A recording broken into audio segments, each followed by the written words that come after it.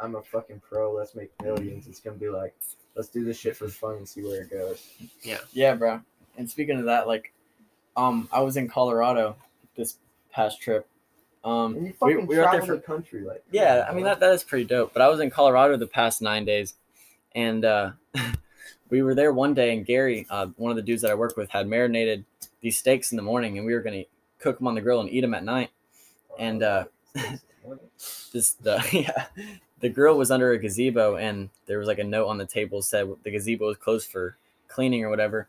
And we were like, all right, whatever. So we just, threw steaks on the grill and chilled out on the curb next to the gazebo, being hard asses, but we got to cook our steaks. And I run back up into the room to grab plates and my guitar. And I come out, and this dude rolls up on his nice bike. It was a Harley 1200 Sportster Edition. Yeah? Yeah, I recognize that You thing. know, my name's Cutter. 1986. And there's a Cutter Harley dealership. Like, Cutter. Really? Harley. Yeah, swear to God. It's crazy. Dude, yeah, well, he pulled up, and we go over there and talk to him about his bike, whatever, because, I'm kind of into bikes. Yeah, You haven't noticed yeah. over the last 19 years. Yeah, 14. We go over there and talk to him, and he's chilled talking for a couple minutes, and then he just abruptly leaves, like mid-conversation. He's like, yeah, whatever, and just walks away. And I'm like, all right, whatever, this dude's kind of weird. I'm just going to go back over there and play my guitar. And I'm sitting down on the curb. I look over at Gary flipping the steaks, and I see this cop walk around the corner. I'm like, oh, shit. We got the law out here. We're cooking steaks. like, damn, like I caused some trouble, dude. Good thing it ain't pork chop. Yeah, and I kind of say it kind of loud so Gary can hear. I'm like, how's it going, officer? Because he's like sneaking around the corner of this wall. And Gary turns around like full 180, and there's like 6 other cops right behind him. And that one cop is just kind of like away, just like distance, dude. Yeah, well, listen. I forgot. You guys don't know the story. No, I swear to God, I didn't tell you either. And they got this dude arrested that we were talking to about the bike. Like, it was a full-on sting operation. Like, five cops had him in handcuffs.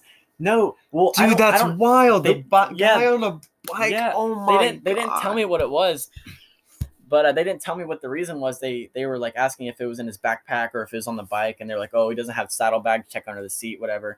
I don't know if I'm allowed to talk about that or not. Probably. I mean, whatever. Fuck it. But I want to talk about politics. But anyways, they like take him into the hotel. I asked the cop. I was like, so did I just help you guys out with this catching this guy because we stalled him? They're like, well, we had him in sight. I was like, damn, they were really bad to just take this dude down. So that was, and we later found out. I figured out that the reason the gazebo was closed because the police were going to do that operation there.